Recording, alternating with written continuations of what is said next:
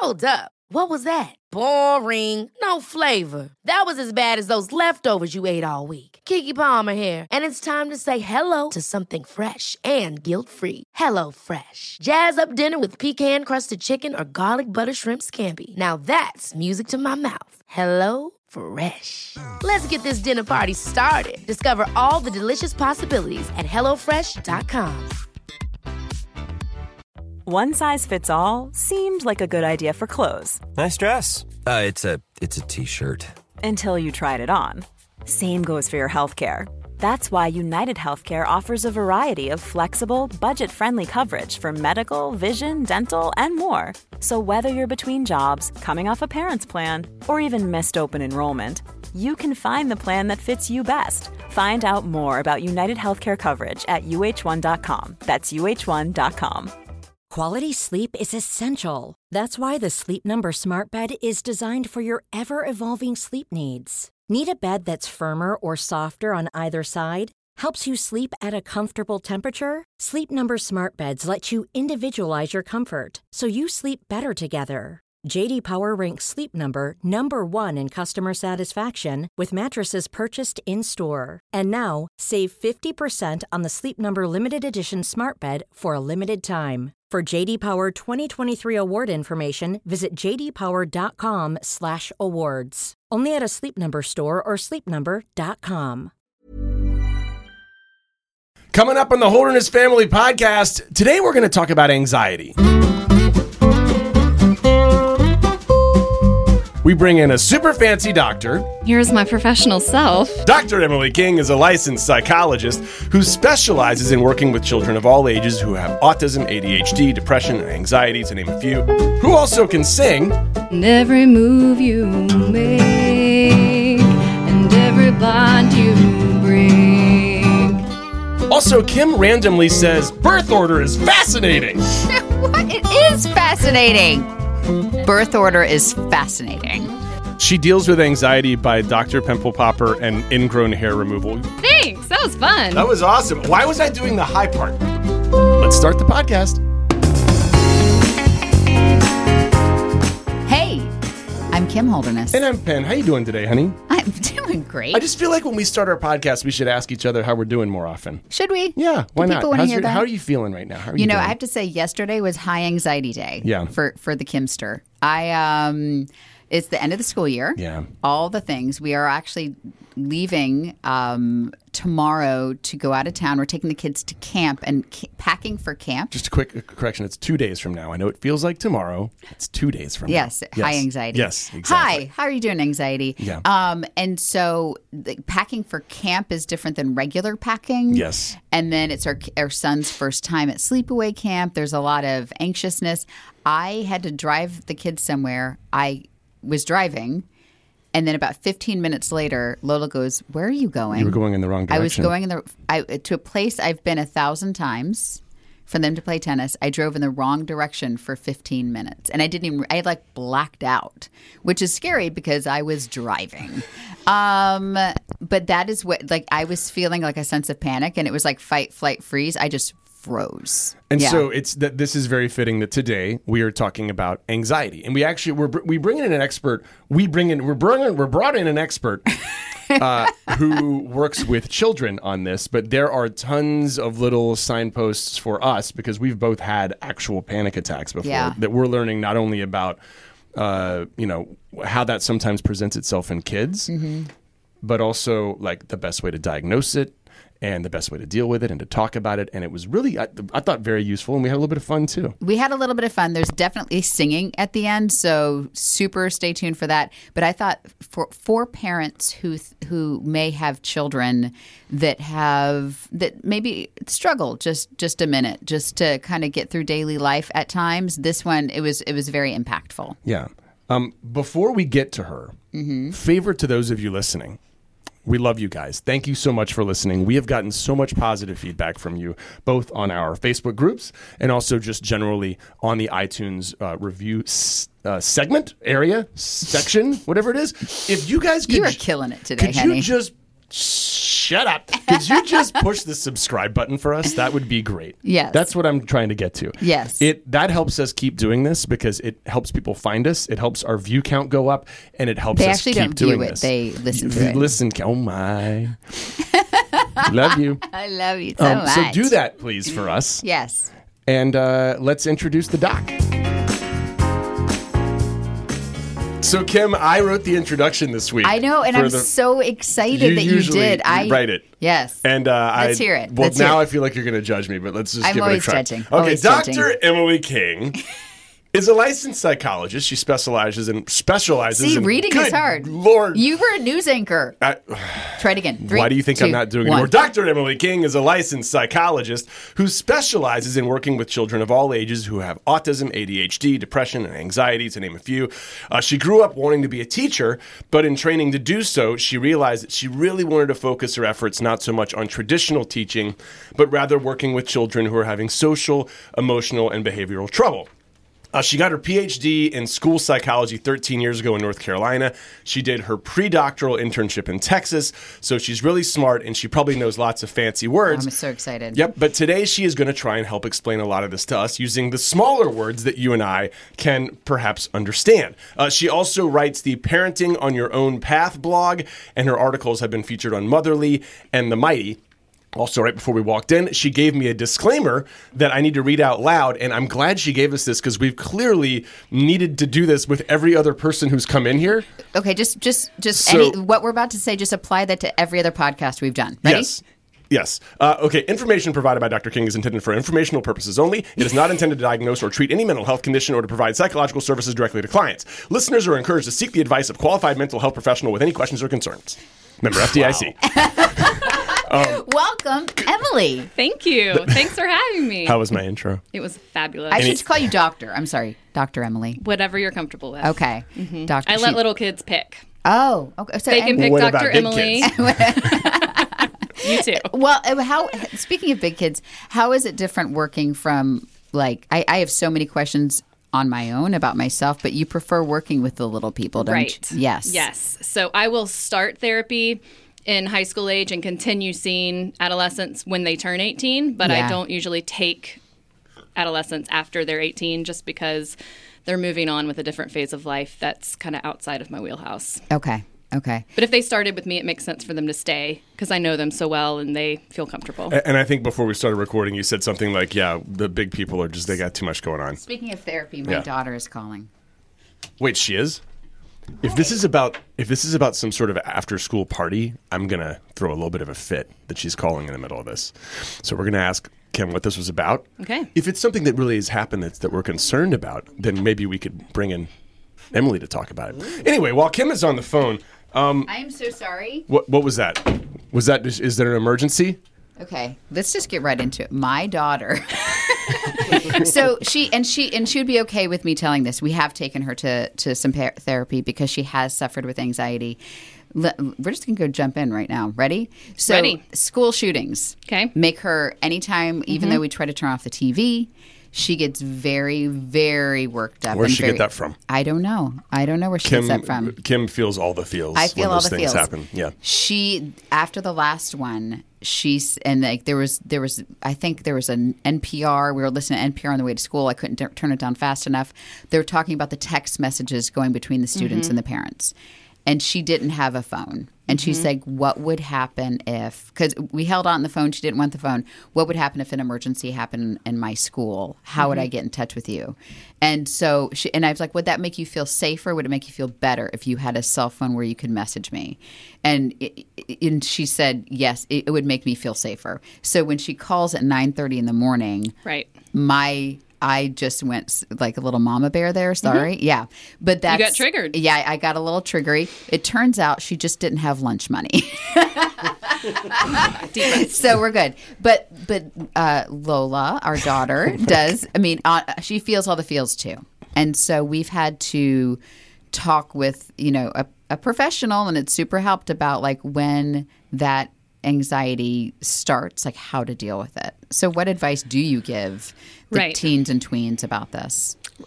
About the school shooting. Yeah. We're just getting right into it. mentality Sorry. anyway. Yeah. So what we've lost in America and is the sense of safety Right. when we go to school, whether that's perceived or real. It doesn't really matter that it's not real every day in every school. It's Right. perceived, and Right. that feels anxious. Right.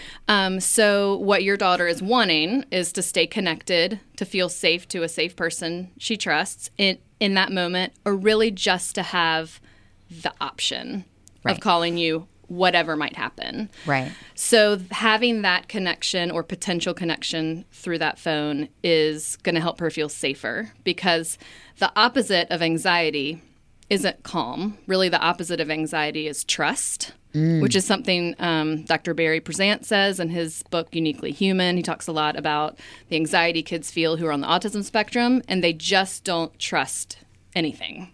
And so when our kids who are even neurotypical are in these really intense, perceived anxious moments out in their life, whether it's this topic or something else, they need a sense of, I don't know how to solve this. Like, I'm going to panic if this ever happens. I can't solve it on my own. So who can I connect with, whether it's a teacher or a parent that they can stay connected with that I trust can solve this? Mm-hmm. And of course, this is a huge one because even the grown-ups in America aren't solving this right now. No, right. And just to back out a little bit, I have heard the word anxiety more in the last year than I feel like I have in the 43 years I've had on Earth combined. A couple of examples. I have had my first anxiety attack. That was great. My wife has been dealing with it for quite some time. Mm-hmm. My daughter is now dealing with it when she comes to taking tests. Mm-hmm. We've talked about this in the podcast. We had a dog that we had to rehome because of major anxiety issues. I feel like I hear it more in the news. I feel like I hear it more on these podcasts. Is anxiety like the new buzzword for... Or are we just more aware? Yeah. And so... I do think we're more aware. This is not a new feeling. Right. So just backing it up a little bit biologically, we are wired for anxiety. We need anxiety to stay alive, you know. Mm-hmm. Back in the jungle, we see a tiger. You need to get anxious. We need to get anxious right. because that alerts our amygdala in the brain, which is where anxiety is housed. And our amygdala sends us a signal, you need to get out of there to stay alive. Mm-hmm. And that's what triggers fight, flight, or freeze. Now, tiger, we're going to run. Maybe something else we might fight or something else we might freeze to try to not be noticed. But fast forward to 2019, and there are lots of things that activate our amygdala that actually don't put us in danger. So helping our kids understand, you're going to have this feeling, and what it is your amygdala freaking out, and then your thinking brain has to come in, and this is what I do a lot in therapy with kids, and help you rationalize, okay, amygdala, you're wrong. Yeah. This is actually what the plan is and what I'm going to do and how I'm going to solve this problem, because our amygdala is it's an immediate feeling we have, and we can't turn it off. We don't want to turn it off. But in some kids and people, we get too much of it.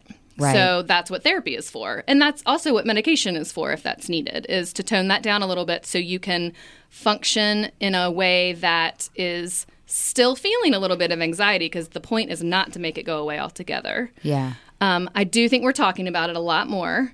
And then the other piece is I do think that our expectations for kids in the last 20 years, since I went to high school in the 90s, since then, the expectations are so much higher. And when expectations are higher than your skills, you get stressed, whether that's I can't do it fast enough, or I don't have that skill to do it well enough of this person expecting it, or it's just out of my control. Like, you're asking me to do something that's just out of my control, so I'm going to shut down, which is freeze.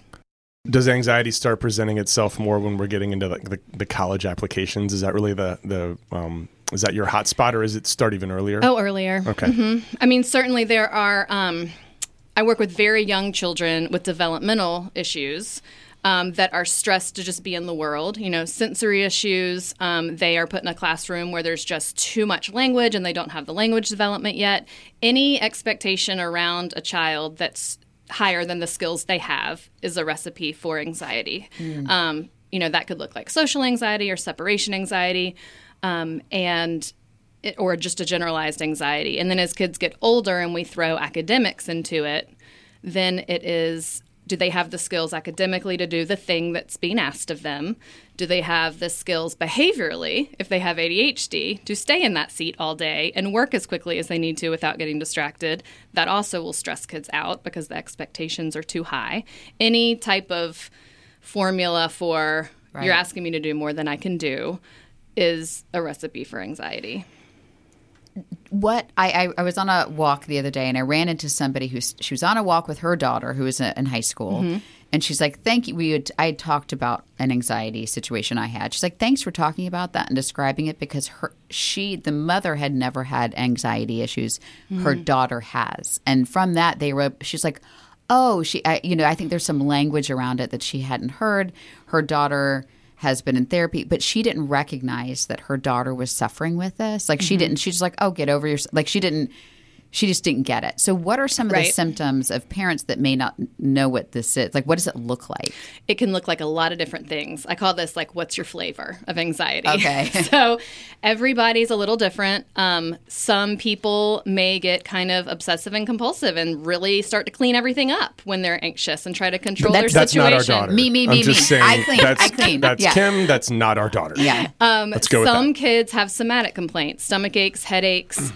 Yeah. They may actually get sick or they may actually never get sick. And that's when they actually do get sick, it's really confusing because you're like, is this a stomach bug? Is it not? Right. The point being, how much does it happen? Is this an everyday thing? Is it happening at the same time every day, right before they go to school? Then we have to think, oh, there's a pattern. What's the trigger? Is this an avoidance? Is this a fight or flight kicking in? That's kids' bodies sometimes react faster than their ability to communicate verbally because they don't have all the verbal, emotional, all the words yet.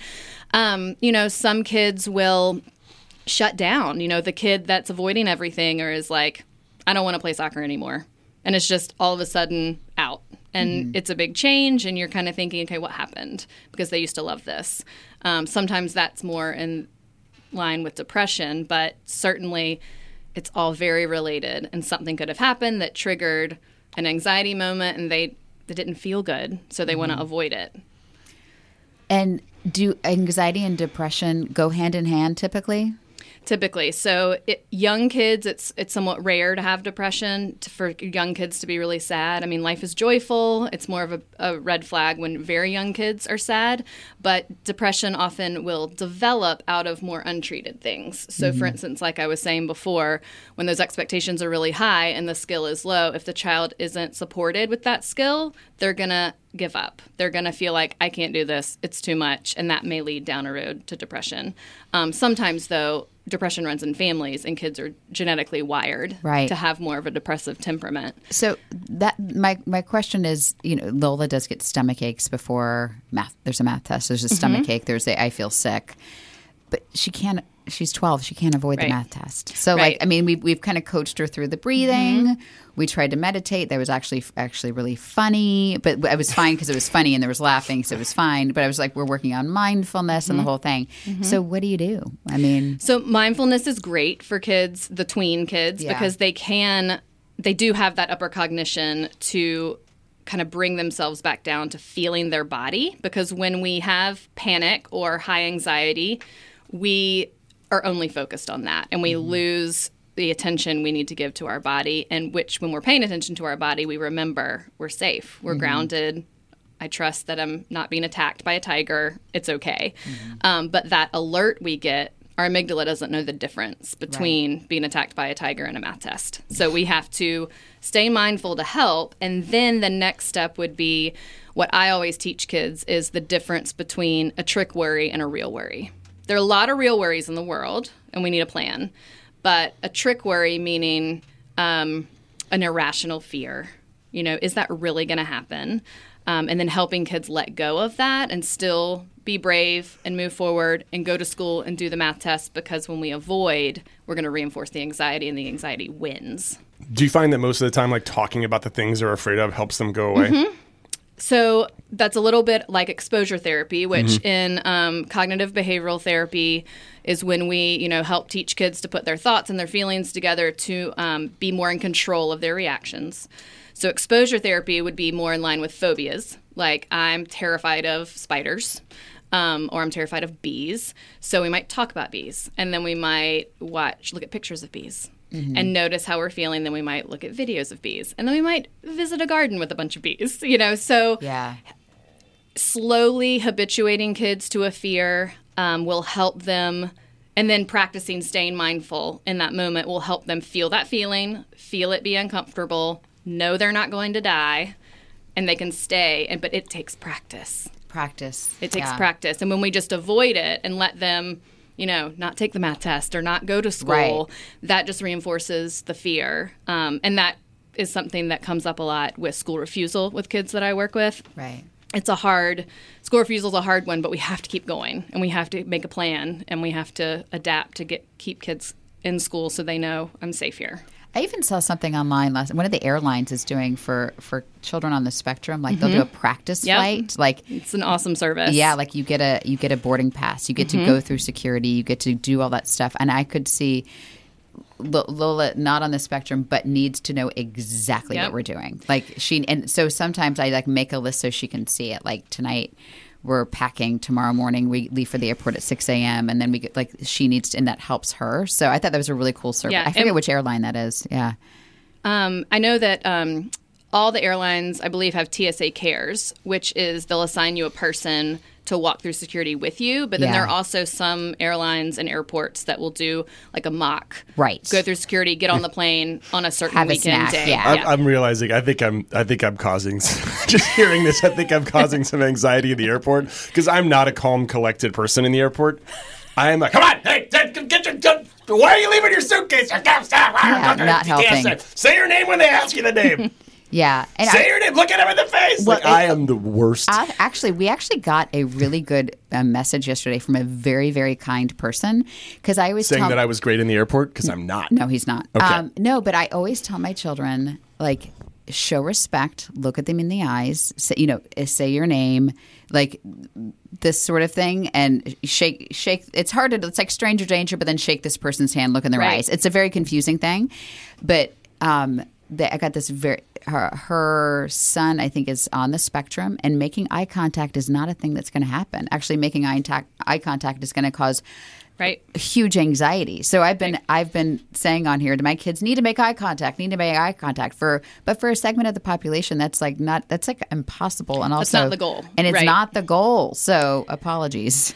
Well, and I think what you're explaining to help your daughter is you're coming up with a plan for her, right? And in that airport moment, anxiety is higher, so I will coach parents, maybe that's not the time to work on the social skills with strangers because anxiety is already up here. And parents of children on the spectrum know this. Yes. They're like, that's not our scene. We're not going to try to do therapy and coach our kids socially. We are going to do everything we can to stay regulated in this moment and get through without panic coming up. So yes, that's a great example. Yeah. Meanwhile, I don't know what to do in the airport anymore. I was walking through the airport about a year ago. I was late. I was actually running or fast walking. Got on the plane, and as he was speed walking. Yeah, as people are wont to do, I went on Twitter to see what was going on, and I had a notification with my name on it. So when you do that, you pull it up, right? And it says on the notification, it just says, "Just walk by that Christmas jammies guy at the airport. Doesn't seem like a very nice person." So now he walks to the airport with jazz hands, smiling and just being as sweet as I possibly that can. That Christmas jammies guy. No, but I bet if someone looked at me from above, I don't know why, but airports give me the heebie-jeebies. Yeah. I feel like I need to get somewhere. I need to put on my noise reduction headphones and not talk to anybody. Sounds like you're having some anxiety about it. Thanks. Yep, I'm just relaxed. But you don't work with adults, so anyway. That's right. That is right. It's funny because I as an adult right now, I'm having this kind of mental tug of war, and I know that you do work with adults because if you're working with kids, right, that's I work part of the with relationship. Adults, exactly. So I work with adults, sure. And they're collaterals. Yeah. So I work with parents, I work with teachers, right. But I am not their therapist. I got you. But I'm sure there's some of that. Absolutely. Wink, wink. There's some of that going on. Absolutely. So anywho, I have these two voices on my shoulder, and one of them is I'm turning into my father. It's this kind of old curmudgeon who's saying, when I was growing up, ADHD, that was a space cadet. And depression was you're just being pouty, go to your room. Mm-hmm. And anxiety was you're a spaz, you're kind of flying off the handle. And it was just kids being kids. We have evolved to the point that we have not only really good words, but we have tons of experts. We talk about it openly. It's become part of who we are. And so the one side of my shoulder is like, are we overdoing this? And the other side of my shoulder is, no, we're not. This is important. I guess what I'm worried about is there's this sort of imaginary panic button that all parents have. And when they see some type of behavior, like I think sometimes they push the panic button too early and they try to go all the way across to like a full-blown diagnosis of something. Right. When do we push the panic button? Right. So here's the line in the sand with diagnosis is when is it impacting functioning on a daily basis? So for adults, that's getting to work, being able to have your social relationships, sleeping well, eating well, relationships with family. For kids, is there so much anxiety that they're avoiding school? Is there so much anxiety that they can't play with other kids and they're not developing? Is it impacting their development day to day? Is it interfering with sleep or toileting or eating? There are certain types of anxieties that mess with all of those things. And it's very stressful in a family. And at that point, it's time to see someone and to have an evaluation to figure out what are the triggers that are happening.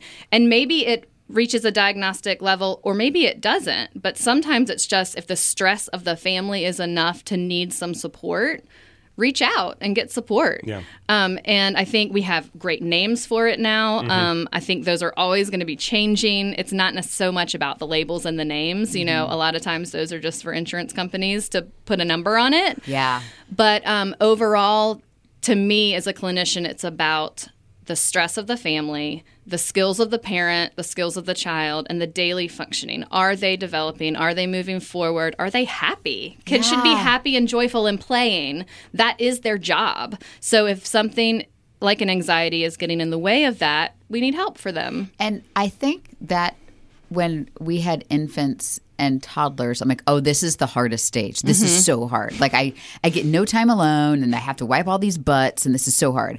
Now that I'm entering like tween. Ever catch yourself eating the same flavorless dinner 3 days in a row? Dreaming of something better? Well, HelloFresh is your guilt-free dream come true, baby. It's me, Keke Palmer. Let's wake up those taste buds with hot, juicy pecan-crusted chicken or garlic butter shrimp scampi. HelloFresh. Stop dreaming of all the delicious possibilities and dig in at HelloFresh.com. Let's get this dinner party started.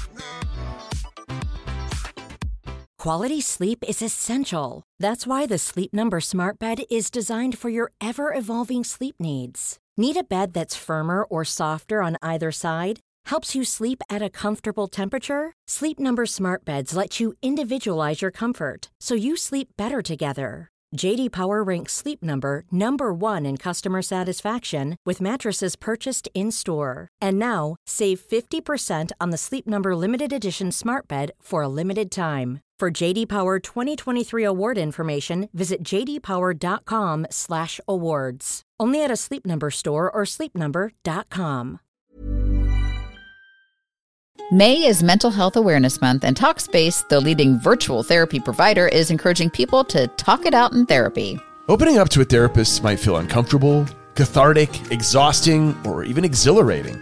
But one thing's for certain, if you keep talking or texting with a licensed therapist, you will gain insights and uncover truths that you can only find in therapy. Get those personal breakthroughs and judgment-free support by signing up for Talkspace. At Talkspace.com, you can sign up online and get a personalized match with a provider that's right for you, typically within 48 hours. There's no need to commute to appointments, miss time at work, or line up childcare in order to attend sessions. It's mental health care made easy.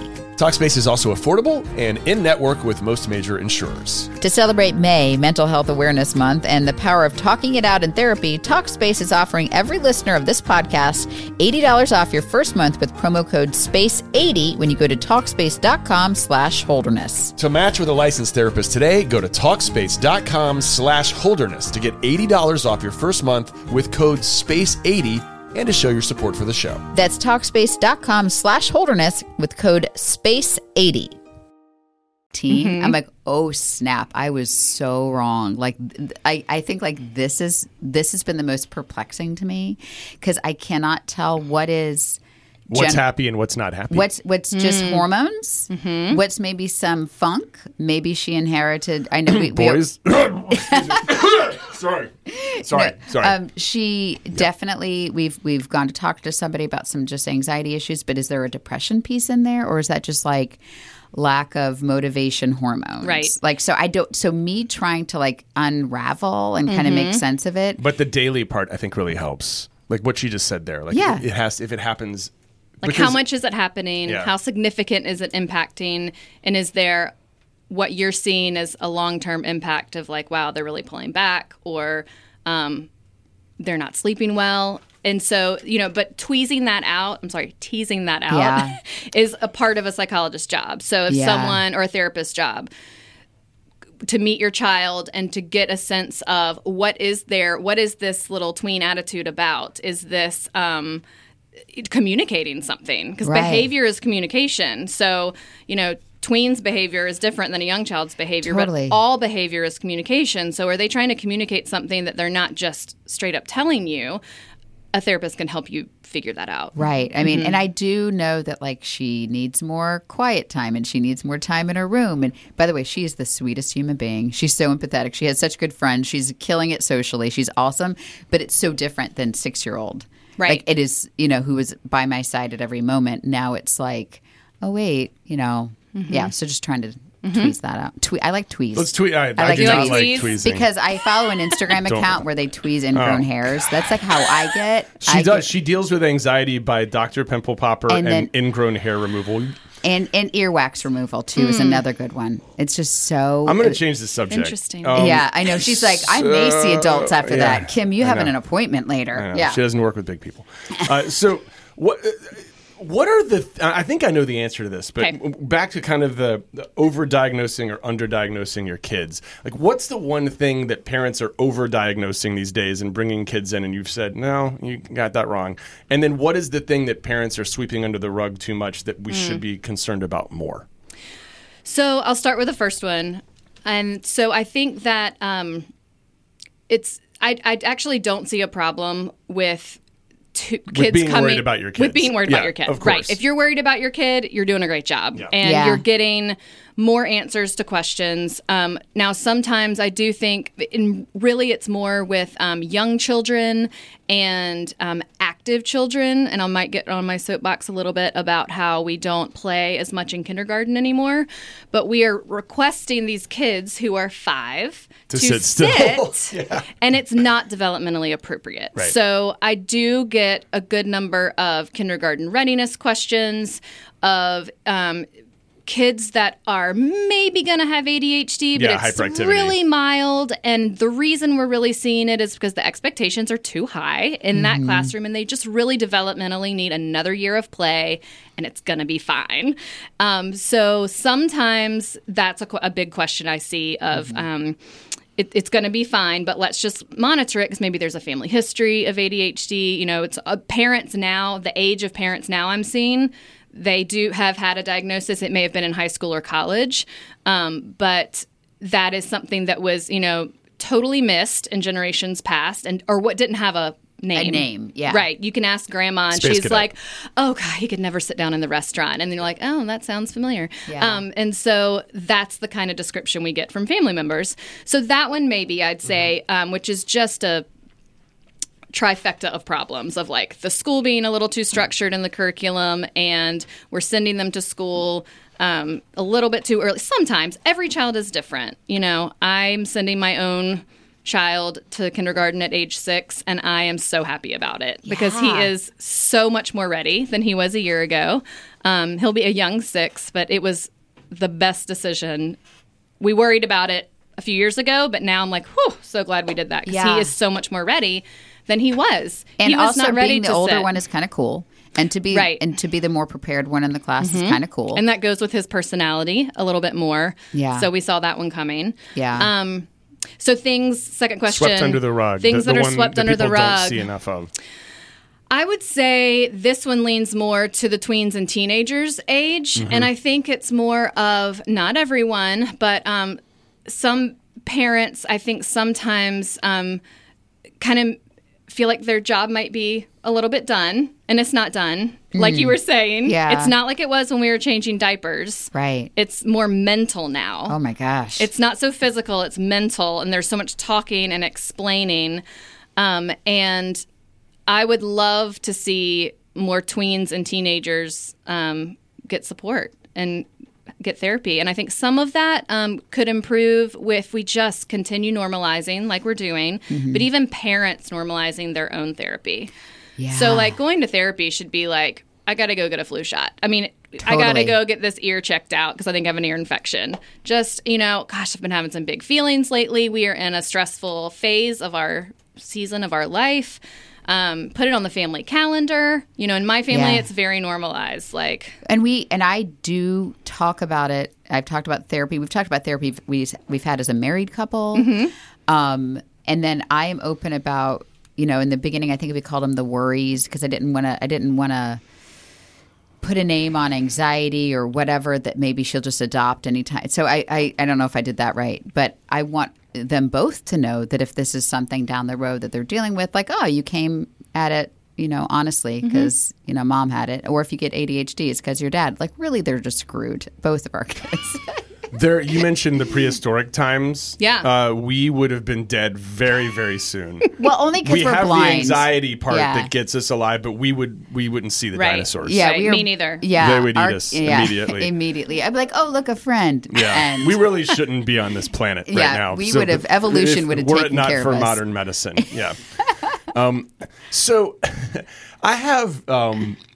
I bring up my brother a lot. Yeah. And I'm going to bring him up today as an example of how your 10-year-old self can be so different from your 40-year-old self. And I'm wondering if this is something that you notice when you work with these kids. My brother is the nicest man on the planet. The nicest. There is this joke that if there were a 4-way stop and there were 4 of my brothers, they would just never move. They They'd would be all like, just "No, be you sit go. there. No, you go. No, you go." They'd get No, you out of go. the car and ask how the other one's doing. They and would just care, never move. and really care. And people behind them would be honking, But and then yeah. he'd feel bad about that. Anyway, but when he was, this story I told Lola that she was dying laughing about when he was 10, he was at this like church potluck dinner, and he walked up to this elderly woman and said, "How old are you?"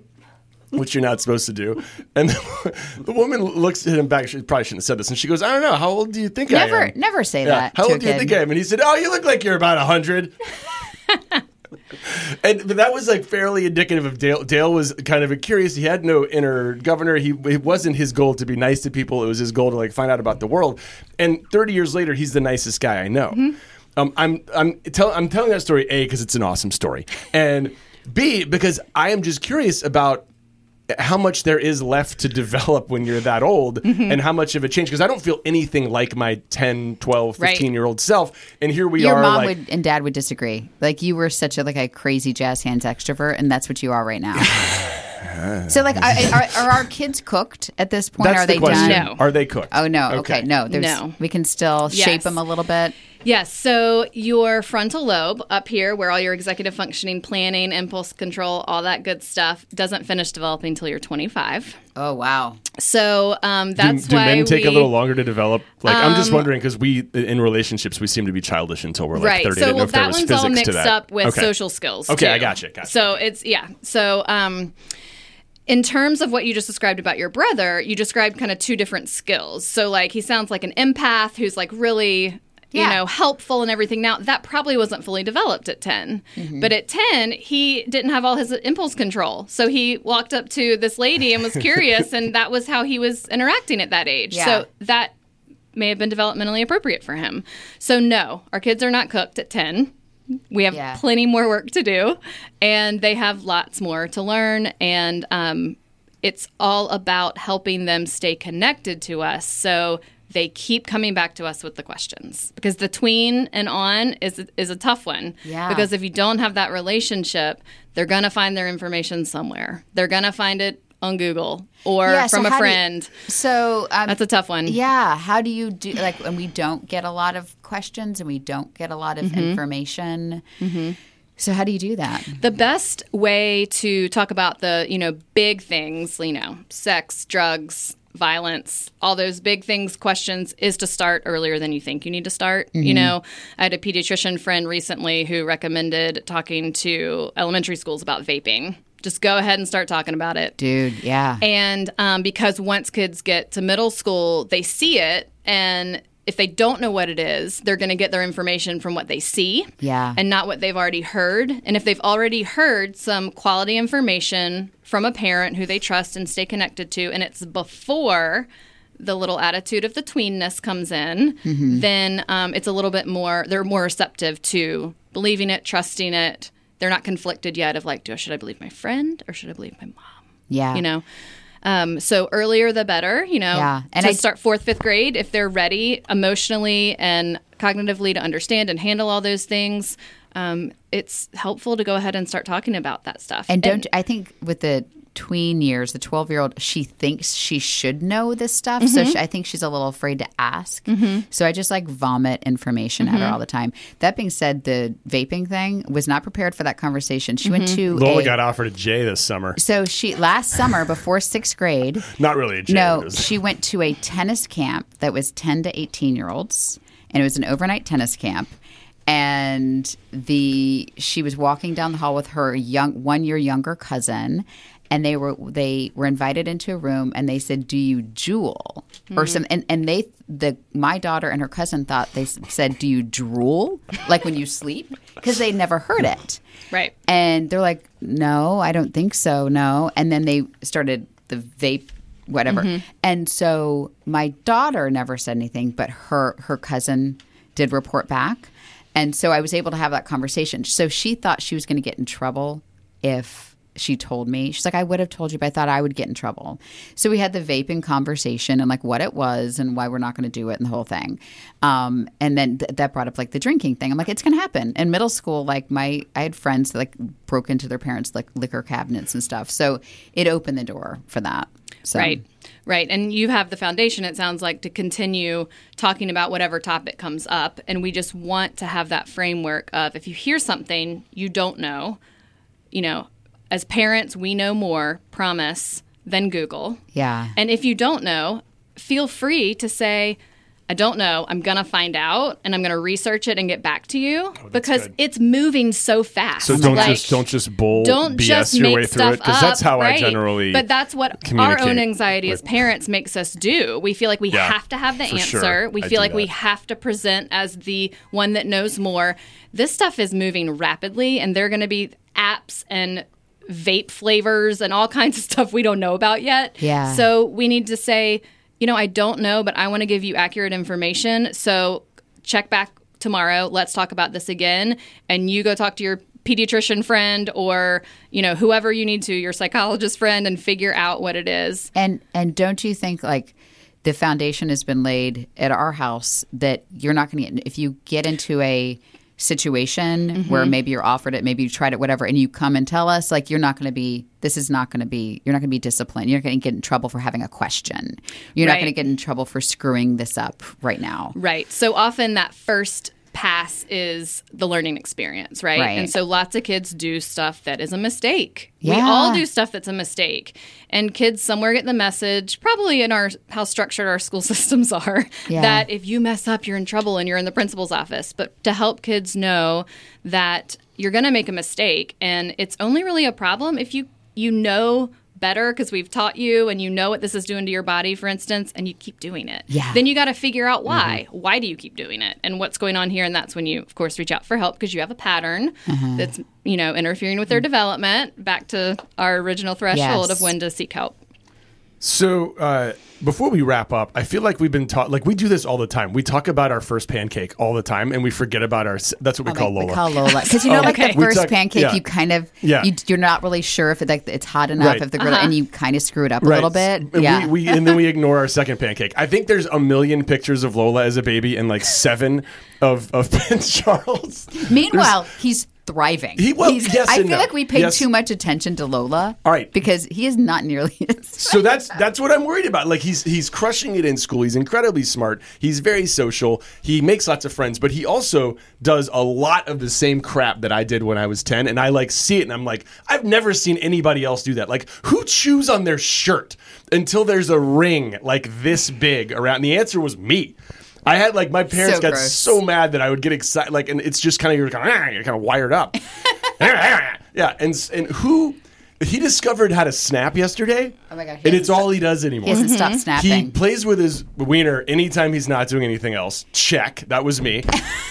Still. And kidding. I'm kidding. the biggest thing, and the thing that I really did, and it took me a while to work out of, and I don't really even know how I worked out of it, was what our one of the school administrators called flooding, and that I don't know if that's a term that she made up or if it's an actual term, but he gets so excited and so jacked up that something goes wrong, and it goes from like plus 100 to minus 100 in the snap of a finger, and it once manifested itself with him like just uncontrollably like wailing on a person's body, like and also has, you know, in other ways just kind of like just being hyper about it. Most frequently, he'll And a just lot of cry. A lot of crying. Yeah, it's getting better, but It's getting way better. But I'm looking in a mirror. Yeah. It's bonkers. It's exactly what I used to do. Genetics and is I'm reliving amazing. all Isn't that of weird? these things. And I want to tell him, here's how I grew out of it, and I don't remember. I think I just got older and more like bummed out about I the think- world and less excited, and But allowed going me to into manage. fourth grade, if he trips on the playground and starts crying, He's going to get made fun of. yeah. Like I think it was fine in the second grade. If it keeps up in the fourth grade, you know, like yeah. So now your anxiety as parents is coming Right. in. But kids are amazing. They surprise us every year. I mean, the growth that happens from the beginning of the school year to the end is sometimes amazing. Here we are at the end of the school year, and it's like, oh my gosh, do you remember back in August when Yeah. they were X, Y, and Z? And now it's totally fine. So Yeah. remember, keep that in the back of your mind. But what you're describing is a lot of needing a lot of sensory seeking, output, fidgeting, finding whatever you can to fidget with. You know, you probably needed a fidget instead of your shirt. Yes. To chew on or something to Right. play with in your hand. I don't know what this shirt thing is. It's so And weird. so- And I never told him it. We both did it. We It's so have, weird. you know, it's a lot more acceptable now to have a fidget, you know, even for adults to, you know they need to, they're flipping their pen all the time. They need a fidget instead, probably, of some kind. Now, those can be distracting too, so everyone's different. Ken told I stole your pen and have been clicking it for the last 30 minutes. Yeah. I'm just letting you know that it's like Yeah. father, like, go ahead. Right. Yeah. But going back to the first child, second child thing. Yeah. Every child is different. Their person here, it's like, how in the world did they Yeah. come out totally different with the same genetic mix up? Yeah. But they do. And the firstborn, secondborn thing usually is that the secondborn does usually have more opportunities for independence, I'd say. Yes. Is a good way to put it. Translation, we ignore them more. Yes. But yeah. However, that would lead us into talking about sometimes that's a good thing. You know, sometimes it is a good thing in terms of anxiety to be able to fail and solve your problems on your own. Totally. Then the next time that happens, you don't freak out. You know how to handle it. And sometimes that is a protective factor for kids or a resilience factor where they actually realize that they've learned how to do it themselves. So they don't panic and all of a sudden seek help all the time. You know, there's some kids that are frequent flyers, like to the teacher, to the office, because they need help all the time. And the skill they're missing there is problem solving on their own first. And how can we support that? And then they need to reach out for help. There are also kids that never reach out for help, which is another problem. So we're teaching that skill. But the firstborn and secondborn is different. And Birth sometimes order is fascinating. it is. And so sometimes it can be helpful for a secondborn to get some independence in there.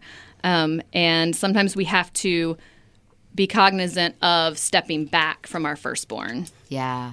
because they really can do sometimes more than we think they can. I know. Again, the first pancake. You know, because you pay more attention to the first pancake.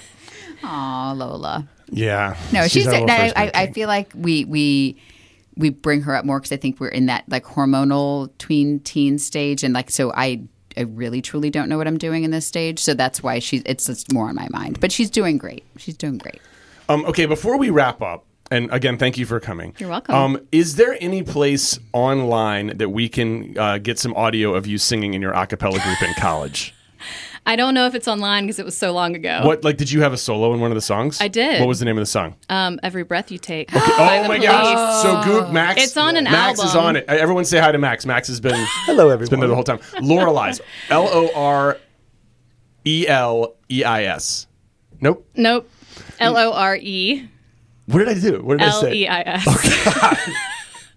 I am not one of those octa champs Wait, from did the I do spelling. it right? No, I think I messed it up too. it's Lorelei's. What from which from UNC. Yeah. UNC? So, Emily and I were both in a cappella groups in college, and we made the connection as we were walking in. And so Have we ever told the podcast audience that you were in an a cappella group in college? The Hullabahoos at UVA? maybe not the podcast group, but maybe never. No, I was in an a cappella group that was really fun. We all wore robes. They a later iteration of that group was in the movie Pitch Perfect. Yes, they were. If you watch it, they wear these obviously loud robes. What did that do for your social life? It enhanced it. They were cool. Yeah. They were cool. It wasn't cool in high school for me to be in the Glee Club or the show choir or whatever. And then I got to college and I was like, oh, This is cool. who Chicks are these digging. attractive females coming to watch me sing? No, so That he makes was, no sense. He also was in a normal cover band with instruments as well. And so we go back to the UVA college reunions, and Penn is so excited to point out the girls he's made out with. He's like, I made out with her. Because they had groupies. It was and it was different. And in high school, let this be a I was lesson. pretty busy with my synthesizers. Yeah, so not a lot of options in high school. Why don't you just sing for us now? No. Don't people love it when we just ask you to sing in a quiet room with people you don't know that well? So strange about it is I'm here as my professional self. Yeah. And it's just a funny feeling. What key is Every Breath You Take in? I know. Oh, Max, gosh. do you have a right-handed guitar? Yeah, it's right outside. Oh my God. Talk about anxiety. Let's This talk is more. way better. She's I'm just having gonna a do it spike live. of anxiety. We're doing it live. Oh my God. That's okay. All right, here we go. I'm not singing with you. Sure. Every breath you take, every move you make, every bond you break, every step you take, I'll be watching you. Woo! She's good. A gold day, every word you say, every moment you play, every night you stay, I'll be watching you. Oh, can't you see you belong to me, and how my full heart aches, and every step you take, and every move you make, and every bond you break, every smile you fake, every claim you stake, I'll be watching you. Thank you for the Wow! words. Yeah. Good. You still got it. Aw, thanks. That was fun. That was awesome. Why was I doing the high part? I was nervous. Because I'm an alto. You are an alto. I'm just a whatever. So that was beautiful. Oh my gosh, you were so talented. You're smart and you can I sing. know. You could turn that into like a clinically thing, like I'll be watching you. Maybe we need to do an anxiety video. Yeah. I know. That's actually, that song makes That me song. more paranoid. I know. That is probably not the best song. That's the worst song ever That's for like- anxiety. Let's not go with this everything podcast that at you all. do, I'm staring behind you at what you're doing. You're just peering into the window. It's a terrible song to sing for. Although it was prophetic. It's what you do now. Yeah. Hey. Well, that was gorgeous. You're so talented. Doesn't she have a nice voice? She has a beautiful voice. I want a voice like that. Don't have one. Anyway, We thank could make you. her like your Thank stunt you for voice. having me. Thank you for being here. Is there a place on the interwebs where people can find you? Yes, so on my website at dremilyking.com, and then there is a page within that's to my blog Okay. at Parenting on Your Own Path, which I started just because every parent I work with is like forging their own path with their kid. It's not what they expected. Oh my gosh. I write a lot about all the different issues that come up, and then I have a guest series going on right now where anonymously I'm posting parent stories just because so many parents won't tell their story. Hey, it's Paige DeSorbo from Giggly Squad. High quality fashion without the price tag. Say hello to Quince. I'm snagging high-end essentials like cozy cashmere sweaters, sleek leather jackets, fine jewelry, and so much more. With Quince being 50 to 80% less than similar brands. And they partner with factories that prioritize safe, ethical, and responsible manufacturing. I love that. Luxury quality within reach. Go to quince.com/style to get free shipping and 365-day returns on your next order. Quince.com/style. Hold up. What was that? Boring. No flavor. That was as bad as those leftovers you ate all week. Keke Palmer here, and it's time to say hello to something fresh and guilt-free. Hello Fresh. Jazz up dinner with pecan-crusted chicken or garlic butter shrimp scampi. Now that's music to my mouth. Hello Fresh. Let's get this dinner party started. Discover all the delicious possibilities at hellofresh.com. Imagine the softest sheets you've ever felt. Now imagine them getting even softer over time. That's what you'll feel with Boll & Branch's organic cotton sheets. In a recent customer survey, 96% replied that Boll & Branch sheets get softer with every wash. Start getting your best night's sleep in these sheets that get softer and softer for years to come. Try their sheets with a 30-night guarantee. Plus, get 15% off your first order at bollandbranch.com. Code BUTTERY. Exclusions apply. See site for details. Planning for your next trip? Elevate your travel style with Quince. Quince has all the jet-setting essentials you'll want for your next getaway, like European linen, premium luggage options, buttery soft Italian leather bags, and so much more. And is all priced at 50 to 80% less than similar brands. Plus, Quince only works with factories that use safe and ethical manufacturing practices. Pack your bags with high-quality essentials you'll be wearing for vacations to come with Quince. Go to quince.com/pack for free shipping and 365-day returns. Because rightly so, they're worried about their kids' Of course, yeah. confidentiality online. And so all of those parent guest posts are anonymous. So they're just meant to connect and share stories and help people not feel so alone. It is a weird, weird world out there for parents. And then, of course, I'm on Facebook and Twitter. All the Facebooks and the Twitters. All the things. All the things. Thank We're you. so glad You're that we welcome. got a chance to meet you in person. Thank you. Me too. Okay. Thanks for making me sing. Yes. And just know, children, wherever you are, everything you do, she'll be watching.